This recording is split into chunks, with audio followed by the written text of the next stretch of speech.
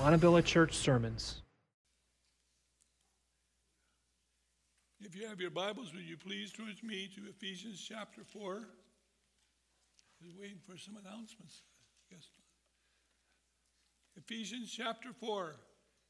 You need to understand this is one of the most significant passages in all of God's Word. You have to take it, you have to understand how important it is. Years ago, two young men were in seminary together in these little tiny trailers.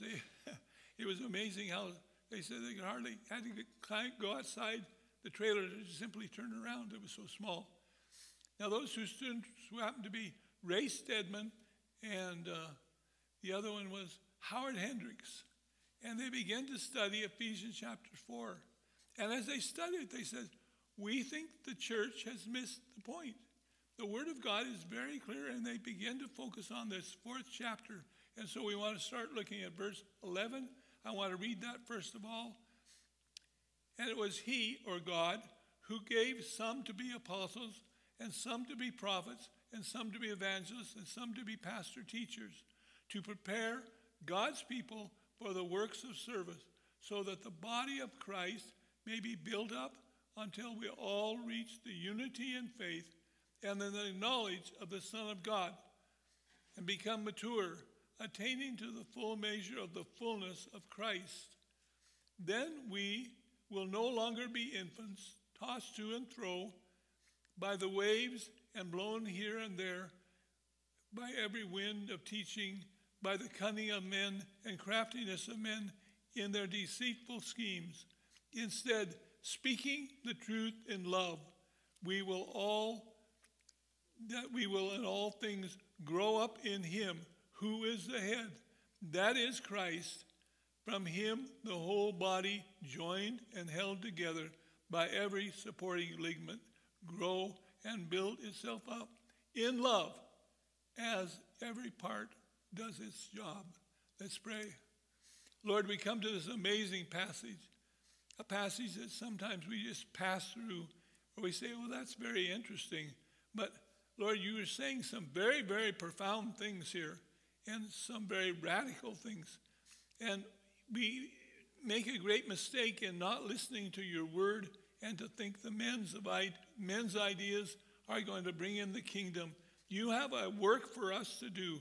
There's something you want to happen, and it is your heart's desire. And it's so simple because you put us to work. You've said you want to do a job, and you want to use the body, the full body of Christ. So you've given to us gifts, gifted people, gifted ministers, people that come, and as they minister to us, we become transformed beings.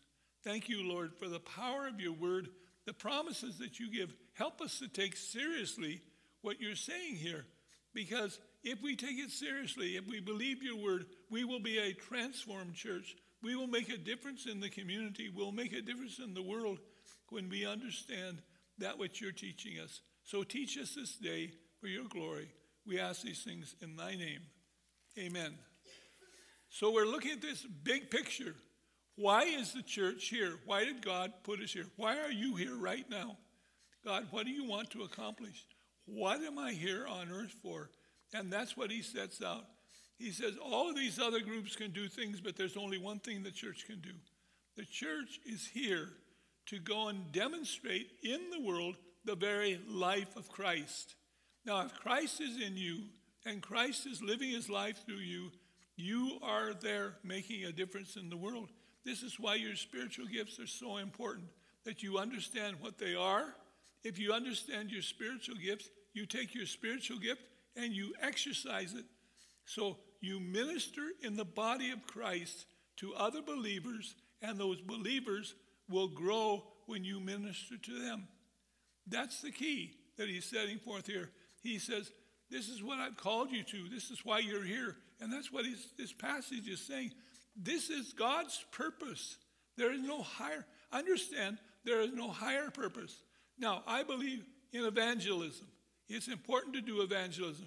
But he is saying this is higher than evangelism. There's a place for evangelism. And he goes beyond that. He says, if you understand your role in the church and you exercise your gift, the church will be transformed. That's what it takes to transform the church. We will make a difference. Now he says, remember when Dan Mayhew talked about the passage in Luke where Jesus said, this is why I've come to the synagogue. He goes into the synagogue and he says, I've come for the Spirit of the Lord is upon me to bring good tidings, to break the heart, rather break the sinful hold that Satan has in your life and to proclaim for you liberty. So this is why Jesus came. He came with a purpose in mind to bring you to full maturity. So here is what he's saying. It takes the whole body working together to bring about this which God wants to accomplish. What does he want to accomplish? He wants to make you mature in Christ. He wants you to be totally like Christ. You say, oh, well, does that mean we go around and imitate Christ? No, we're not talking about not cheap imitations. We're talking about the very life of Christ. He dwells in you. He wants to work through your hands, through your speech, through your relationship with other people, through the gifts that you exercise. When you exercise those gifts, then the church becomes strong. And if those gifts are not being exercised, the church is weak. And that's the tragedy, is that we are off doing so many things. The question is, do we know what our spiritual gifts are, and are we exercising them in the body of Christ? We saw last week that everyone has a spiritual gift. Do you know what your spiritual gift is? Are you exercising your spiritual gift? Are people being changed because you exercise your spiritual gift? That's a wonderful thing, and we don't want to take that lightly. So this is what God has created the church for. And if the church does not do that, if we're not equipping the saints, what does that mean? It means helping other people become more Christ-like. I think Randy states it well. He said, my goal is this, to see that every person in the church is one step closer to Christ than he was the day before. That's what God wants. This is what the goal is. God has created us and created the church for this reason, that we can equip the saints. And so what will be the result? We will all come to unity and we'll become Christ-like. So that is the question that we have to ask. Are you becoming Christ-like right now? Now, evangelism is important. The millennium is important. We want to bring in the millennium. It'll be great that all the swords will be turned into plowshares and the swords into pruning shears, and that we'll study war no more. We say, what a great day that will be. But that's not the important thing. The important thing is, are you becoming more like Christ? This is the key. It is supreme. It's paramount. That is what God is looking for. He's looking for mature men. He sees you as you grow up. He says, I like what's taking place. You're becoming more like Christ. Your desire to serve. Down deep, we all have this desire to be mature. We have this image of ourselves, and it's interesting that we have our little safety nets. We have people that are really kind of nasty, and we say, well, I may be not going more like Christ, but I'm sure not like them. And we love to bring out our little examples of people that are so mother-in-laws or bosses or whatever they are. We love to bring them out and say, well, I'm not as bad as they are. And so we compare ourselves with ourselves. And God says, don't do that. Don't compare yourself with each other. Compare yourself with the standard, which is Christ. I think of a little boy. The problem is, what do you use for a standard? What do you use for a ruler? He said to his mother, Mother, I just found out that I'm 8'4". He says, oh, you are. Interesting boy. You didn't look 8'4". She found out that he was using a 6-inch ruler. And when you use a 6-inch ruler, you come out 6'4", but actually it was 4.2. The issue is, how do we measure ourselves? So we want to look at what God is asking us to do. And you say, how does this take place? How does this become a part of us? Now we have a desire, and you understand. You say, I want to grow up. But Scripture says you can't add 1 inch to your height by trying. You don't get any taller by trying harder. So you say, what do we need? Well, you do what God told you to do. Take your gifts and start exercising them. Now, part of the problem is we get very frustrated because we want to grow up faster. We say, God, I'm tired of being immature. God says, okay, grow up. Well, how do you grow up? That is the key. Now, I will tell you a little secret. If you want to know joy in life, you have to be in God's Word. I'll tell you why. Because the basis of your joy is the fact that God is ruling and overruling in your life. Everything that's working in your life, He's working it out for the glory of God. So here I want you to understand this. If you understand the attributes of God, the character of God, the beauty of God, and it becomes real for you, you look at that and you say, because God is working all things together for good, I can be joyful. Now, it's one thing to have it in the Bible and understand it's there, but you take it and apply it to your life. Say, therefore, I need to rejoice in who I am in Christ, that He has made me a child of God. He has redeemed me. He's forgiven me. He's cleansed me. He's made me a new creation. So He gives us desire to be more like Christ. We want to dream on, so we'll often deceive ourselves by comparing ourselves with each other. And He says, don't do that. Now, as we go along, notice in our passage it says, He gave us prophets and apostles and evangelists and pastor teachers. This is the purpose of the church. Why are we given people in the church? To help equip us. Not that the pastors are supposed to do the work, but the people are to do the work. You are the ones that have the spiritual gifts. And the key is learning how to exercise those gifts and put them into places. And He says, you will come to a full knowledge of Christ, and you will come to know Christ, and so you know Him in His fullness. You say, what are you saying? I'm saying it's really tragic. People that do not know their God, they do not know their Word, they do not know the principles of God. So on what basis do they have joy?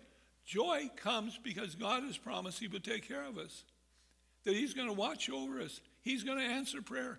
Do you realize what a wonderful gift God has given? He says, whatever you ask in my name, that I will do unto you. The question is, how much time do you spend in prayer? Prayer will change the church. Prayer will change people. You say, I wish that person would grow up. That's great that you like that. But they won't grow up until they're in the Word of God. If they're not in the Word of God, they're not going to grow up. You understand that? Growth comes when we look into the face of Jesus. So the key for the disciples was, it was one thing to be acquainted with Christ, because remember, He was a part of the family. But it was not until He said to them, come, follow me. There's something that has to happen when you go and make a decision. I'm going to follow Christ all the way. It's Christ or nothing.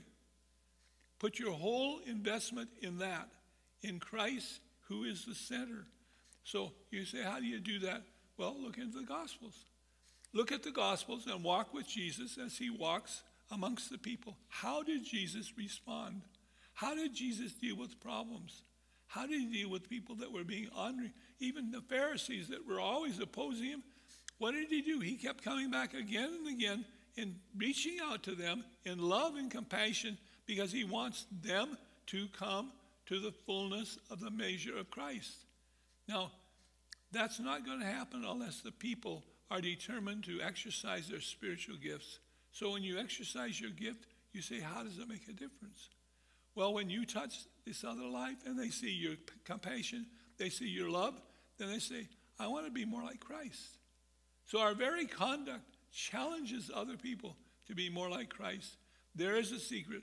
There is a joy if we're in God's Word and we understand God and who He is and see Him in His humanity. Have you walked with Jesus? It's kind of like believing you can swim by correspondence course. We really think that we have that, we can do that. I remember reading an old Western. The guy was a tough guy, and he came on the scene, and this little 5-year-old, his mother went and says, well, I don't like him playing around the water. He doesn't know how to swim. And the fellow, tough hero, he grabbed a hold of the kid by the seat of the pants and he took him and threw him in the water. And his mother screamed, wow, cruel, terrible, terrible. And all of a sudden the little boy started scrambling and scrambling and scrambling. And all of a sudden, Mom, I'm swimming. Because she was thrown into the water. Sometimes God says, you want to grow up? I'm going to take you by the seat of the pants and throw you in the water. And you start swimming. You don't need a correspondence course on how to swim. You need to get in the water and you need to swim. You need to start following Christ every day. Remember, we said in the very beginning, if you will read through the book of Ephesians, and I hope you are still doing that again and again and again, you will become transformed. You understand the beauty of what that's saying? It's not that we imitate Christ, it's that we follow Christ and that we're so involved with him. We so see him. We see him in his beauty. I was thinking of a recent hymn, an old hymn. Let's get the words here. Think about these words. Take time to be holy. Speak oft with God. Find in him always and feed on his word. Make friends of God's children. Help those who are weak, forgetting in nothing his blessings to seek. Take time to be holy. The world rushes on. Much time spent in secret with Jesus alone. By looking to Jesus, like him you shall be. Thy friends and thy conduct, his likeness shall see. One more verse. Take time to be holy. Let him be thy guide. And run not before him, whatever betide. In joy or in sorrow, still follow the Lord. And looking to Jesus, still trust in his word. The truth is, if you're not in the word, how can you be joyful? Because it is our joy, all the joy that we have is because God is in control. And when we look into the face of Jesus and we see his beauty and we see how he functions, and he says, that's what I want you to be. I want you to grow up. Not Jesus the miracle worker, not Jesus the great teacher, but Jesus the man who lived life to its full. And it was rich, and he says, look to Jesus and live that story. Go back and study the Gospels again. How much am I like Christ? How much am I living Christ's life? Because Christ dwells in me. Jesus says, it's not the hearers of the word, but it's the doers. I remember my wife came home and the Bible study she was in was really quite shocked because some of the writers in that Bible study were third world leaders. Well, that third world leader said, here's what the lesson is, and then he turned around and he says, now what are you going to do about today? You see, so often we like to study, we like to be hearers, and Jesus says, it's not hearers of the word, it's the doers of the word. The question is, are we exercising our gifts? Are we reaching out to other people? Are we caring about other people? Are we bringing them to maturity? It's not the hearers only. So it is that the disciples were acquainted with Jesus, but it was quite changed when they began to follow him. So in this whole thing, understand that in growing up, there is a process. You get impatient with it. You say, God, I'm tired of growing up. I'm tired of being immature. I want to grow up. And he says, okay, look into my face. I want you to see me. I want you to see me in my beauty. See me in my power. Look at the method that God used to bring about change. Now, there is a process. You see, God takes a whole lifetime to make an oak tree. He can make a squash in 3 months. Now, I know a lot of squash Christians. They just grow fast and they want to be mature. They want to be full men overnight, but they don't want to go through the process of growing. And you cannot grow unless you're searching in God's word. Oh, to be like thee, oh, to be like thee, precious Redeemer, pure as thou art. Come in thy fullness, come in thy sweetness, stamped your own image deep upon my heart. That's why the Word of God tells us, don't use a novice. What does it mean? Someone that's an immature Christian, someone that's a new Christian, and they go out and you give them authority and you give them responsibility, they become puffed up with pride. He says, don't use a novice, but give them a chance to grow up. So don't be in a hurry and don't get impatient with the process, because God's process is sure. It will bring about the change. That's where change takes place in the church. Do you understand why it's important? Why we understand what our spiritual gifts are and putting them into practice? You are important to the church of Christ. Every one of your gifts are important. He put you here so that you would make a difference. You say, I don't know what my gifts are. Well, let's talk to other people. Talk to them. Ask them, what is my gift and how can I put it into practice? But there's a second thing. There are stages that we go through in growing up. I remember I was reading about a man who had a son who was about 14, and he in 1 year grew 1 foot. And he was lamenting. He says that he noticed that as he grew, he was able to wear the father's shoes.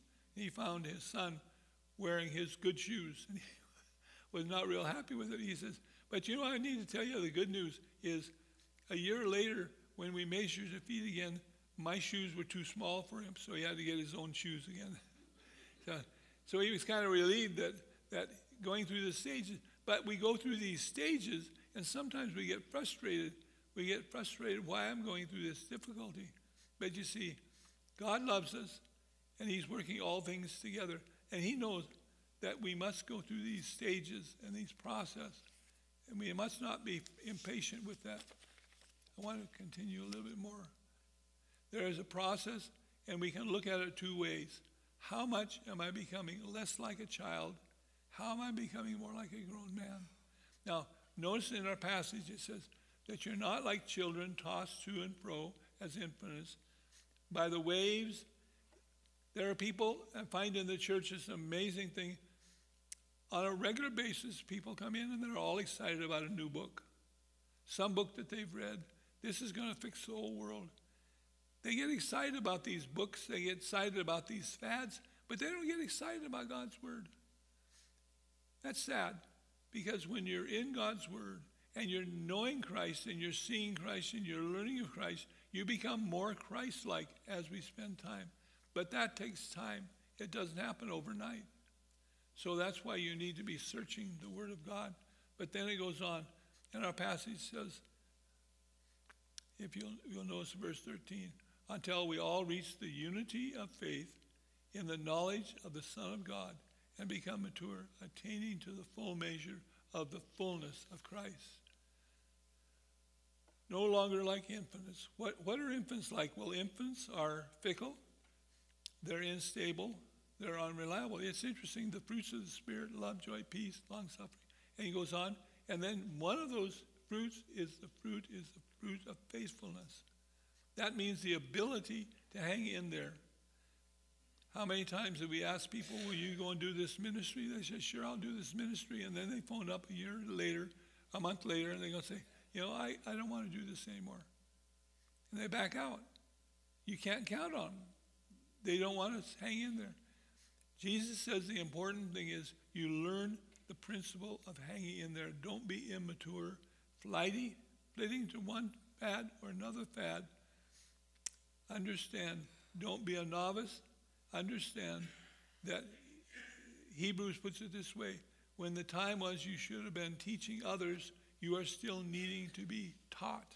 You still need to be taught. The question is, do you need to be taught, or are you growing up? Now, you can't add an inch to your stature by trying. You say, okay, then what do I do?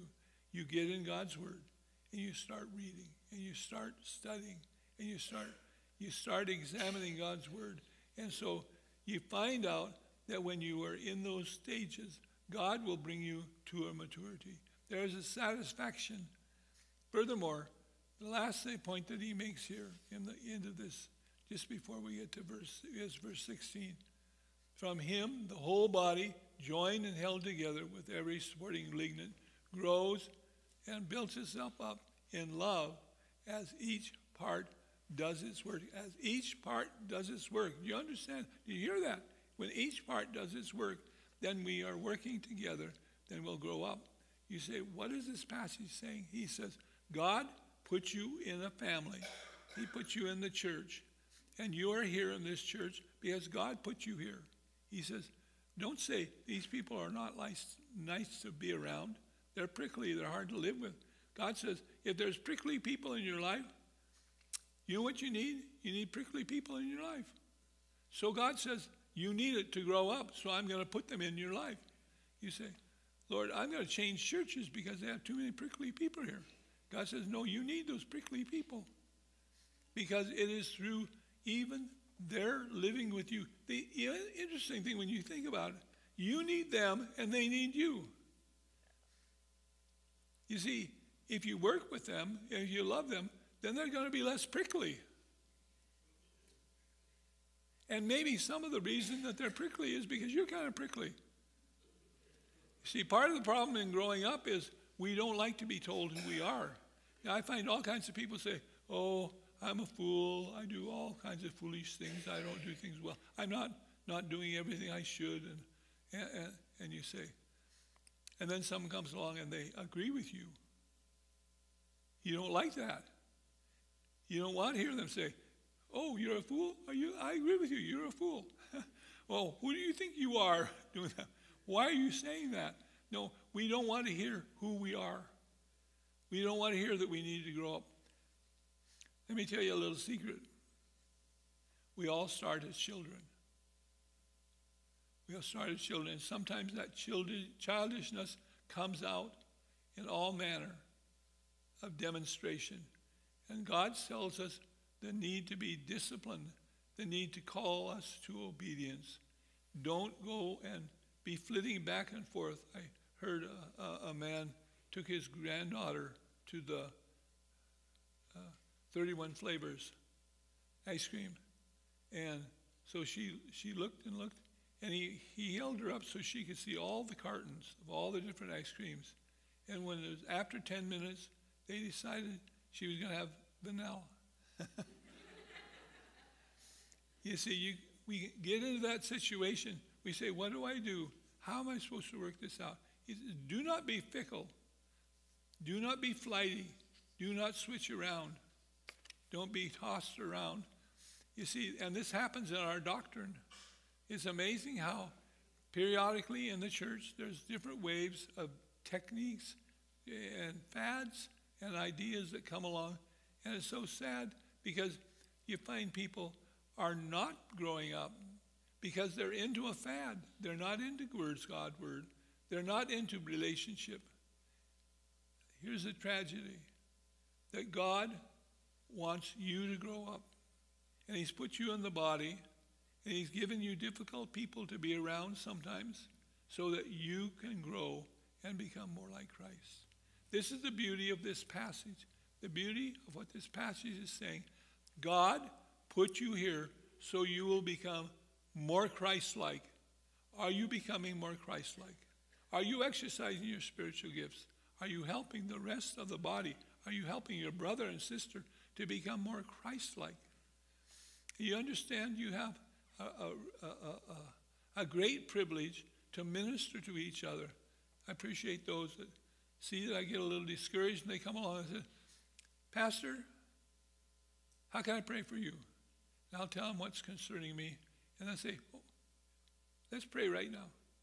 And they'll bow their head and they'll start praying for me. The question is, you can do that with everybody else. Everyone else has a prayer request, and they're wanting people to pray for them. This is how we grow up. This is how we minister to each other. Understand, if you want to know joy, know your God, because the more you know your God, the more assured you are that he's working all things together for good. Isn't that wonderful? Isn't it wonderful that you say, well, if I know that and I'm putting it into practice and I'm believing God, then what's the result? You're going to grow up and you're going to be equipped and you'll be able to do the ministry. And you might be surprised this person you minister to, all of a sudden you find out that he's been a blessing to somebody else. You say, oh, that's wonderful. How did that happen? You exercise your gift. They did some growing up. They did some growing up and becoming more Christ-like. As they became more Christ-like, then they passed it on to other people. Then you have a church that's alive and dynamic. This is God's formula. I didn't make this up. I'm saying it's here. It's in God's word. He says he wants us to be more like Christ. Let's pray. Lord, we get really excited about these things, and it seems as though sometimes we want to do everything but follow your rules. But you've given us this truth because you love us and you want us to become mature. Lord, help us to minister to each other. Help us to exercise our spiritual gifts. Because as we exercise our gifts and we minister to other people, then through that gift, you're able to change the person next to me. Lord, I pray that we'll become a church that knows how to pray for each other. Lord, it may become a practice for all of us to go and say, what you're concerned about, let's pray about it right now. Let's pray about it right now and bring it to the Lord. Because you see, that's something we can all do for each other. We can pray for each other. We can encourage each other. We can lift each other up. But it's all based on the fact that you give us everything, God. You've given us all the blessings. You've never failed us. You've never let us down.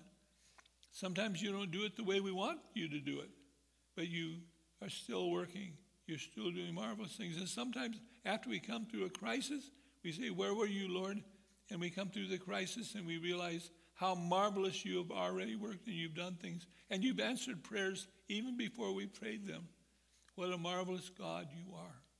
How gracious you are. How loving you are. How caring you are. How you care about us, Lord. You care about our spiritual gifts. You've given every single believer here right now, this morning, you've given them spiritual gifts because they're a child of God. And when they became a child of God, you gave them a spiritual dynamic, a spiritual gift that when they exercise it, people's lives are going to be transformed. Help us, Lord, to put this into practice, and we're going to give you the praise and the glory. Amen.